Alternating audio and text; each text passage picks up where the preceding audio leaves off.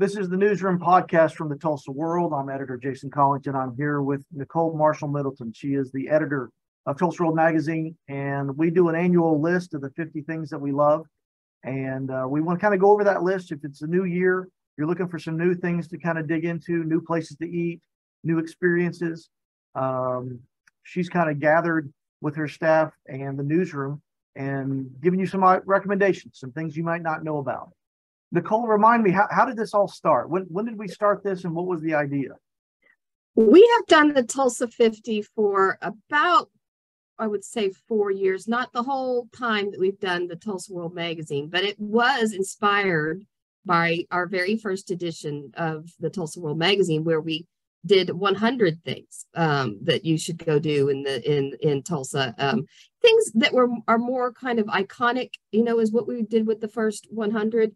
But we kind of riffed on that with the 50, and we try and do things that are sort of trending, things that you may not have heard yet that are kind of popular, whether it's restaurants, music, things to all different kinds of things. We call it the list of things to eat, see, experience, try. I mean, so you get a thing. It's a to-do list. It's a thing you should pull out, and if you're looking for something to do on the weekend or when you have some time.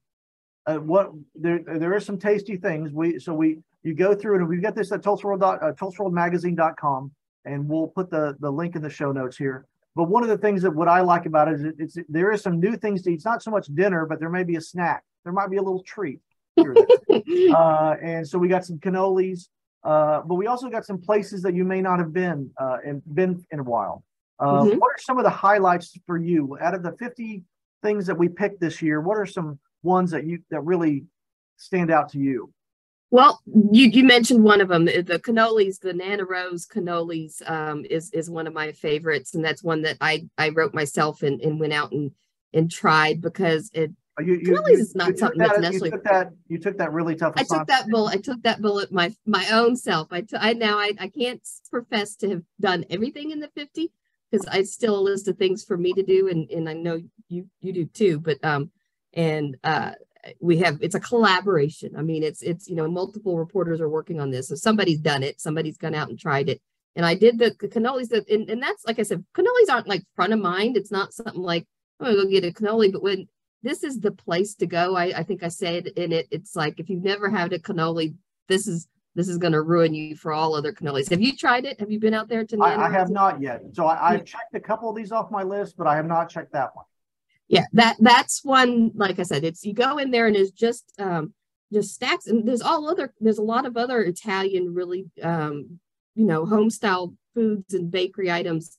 But that's really if you got to walk away with something they've got limoncello, they've got butter pecan, different different Sicilian ones that they're, it's a good place. I also wrote down just music. You and I've talked about the Zach Bryan, he's in here. Those albums, if you haven't heard or listened to that, I mean, I know that you're a fan after we talked about it. I would definitely say that he just produced an immense amount of music last year. I mean, usually somebody like, I put out an album this year. It's like, he put out an album with, 35 songs on it, and then he put another album out. He then put another album out. So it's like, and he was just on Yellowstone a couple episodes ago. He was on Yellowstone. I mean, and he's on twice, I think, in this last season. And one of them was he had 3 songs in a row. So that's pretty cool to hear this local person. What else what's one that you've tried? Well, for me, I love the help on the new barbecue spots. So I've done the 1907 barbecue. We put in a couple, Max Barbecue is now in Canes. And so there's some barbecue places that I've enjoyed. Jenkins and Company, again, really nice, elegant store that's in town. Specializes in home goods and stuff like that. Very kind of cool to walk and shop through that. I love the fact that also we touched on the pickleball trend that's kind of going away. I didn't know that we needed another paddle ball sport, so I thought we had enough, but no, there was that niche for pickleball. we let you know where to go and where to do that. And then also Fracoma pottery, something one of my relatives was really big in. That is back. We mentioned that as well. I have not stayed the night at the Greaser Hideout. Have you yet, Nicole? Not the Greaser Hideout, but I did do Canebrake. I mean, before it was reopened, and then this was happening like right when we were doing this magazine that the Canebrake resort was coming back, and they're doing a lot of the fun stuff. I've seen, following them on Facebook, a lot of the fun stuff that they used to do. Like they were really known for their, for different holidays and people hanging out on the patio out back. And I've seen on Facebook that they're doing that. But I found my list here. So Madre's Happy Hour is one of the things that I recommend to everybody too, that's in this. That was another one that I did myself. They just have a selection of really good margaritas, but they also have some really good like snacky things to go with that. So it's a little different Mexican restaurant. I mean, I wasn't exactly sure how Tulsa would take it. I mean, you know what I'm saying? It's like, it just has some different sort of dishes. But it's last few times I've been going, it's just been really busy. And I was happy to see that. I like the one of the margaritas that they do it with cucumber in it. And it kind of takes the edge off of the super sweet, sour, that sometimes is too much. So that was another. And then, we always give Res Dogs props, and we're not the only ones. I mean, if you've seen, like, it's been on top 10 lists of like 10 different major publications across the country, the New York Times. So we the new season was out, and if people You're talking about Reservation Dogs, it's on Hulu. Correct. Yeah. Reservation Dog Show. So that's, as we call it, Res Dogs, but it is always something we want to promote. If somebody hasn't seen it, it's something you don't want to miss. That was on my list. I checked out Bar Sarah, which is the new kind of pub there in the Utica Square for Nelly's group. That's been a good. And also I did take my first trip to the Bob Dylan Center, something that landed here. What was it, in May? And I took my first tour of that and saw the other exhibit that was inside of it as well. Really impressed by the layout of that and how much depth there is. And then just because we talked about treats a little bit, Drunken Chipmunk at Coffee House on Cherry Street. So that is one of the coolest coffee shops in town. The Drunken Chipmunk. We got a nice picture of it here. That's something that sounds like it's worth stopping and looking at that. The other thing that I was really happy about to see on this list, and again, you kind of cast a wide net, Nicole. You ask everyone in the newsroom, and all of us in the newsroom talk to the cool people that we know. I know that I had a lifestyle expert that I know helped me on a couple of these recommendations as well. But there was some flower stuff in there. Some maybe a place you didn't know about. For the person who likes to have flowers in their house every once in a while, and then also there's a jewelry place as well. There's two Diamond Cellar, and then also the Dylan Rose Fine Jewelry were two places that if you're looking for something that's kind of off the beaten path, both of those places kind of have some selection that you might not find in everywhere. No, I both of those are good choices. I mean, it really is, like you said, a wide net. It's not, I mean, obviously you're going to have a lot of food because that's what people like to do, and people like to recommend different places that they've tried. That's kind of how we see this list is just if you're just talking to somebody and it's like, what have you been doing lately? Have you tried?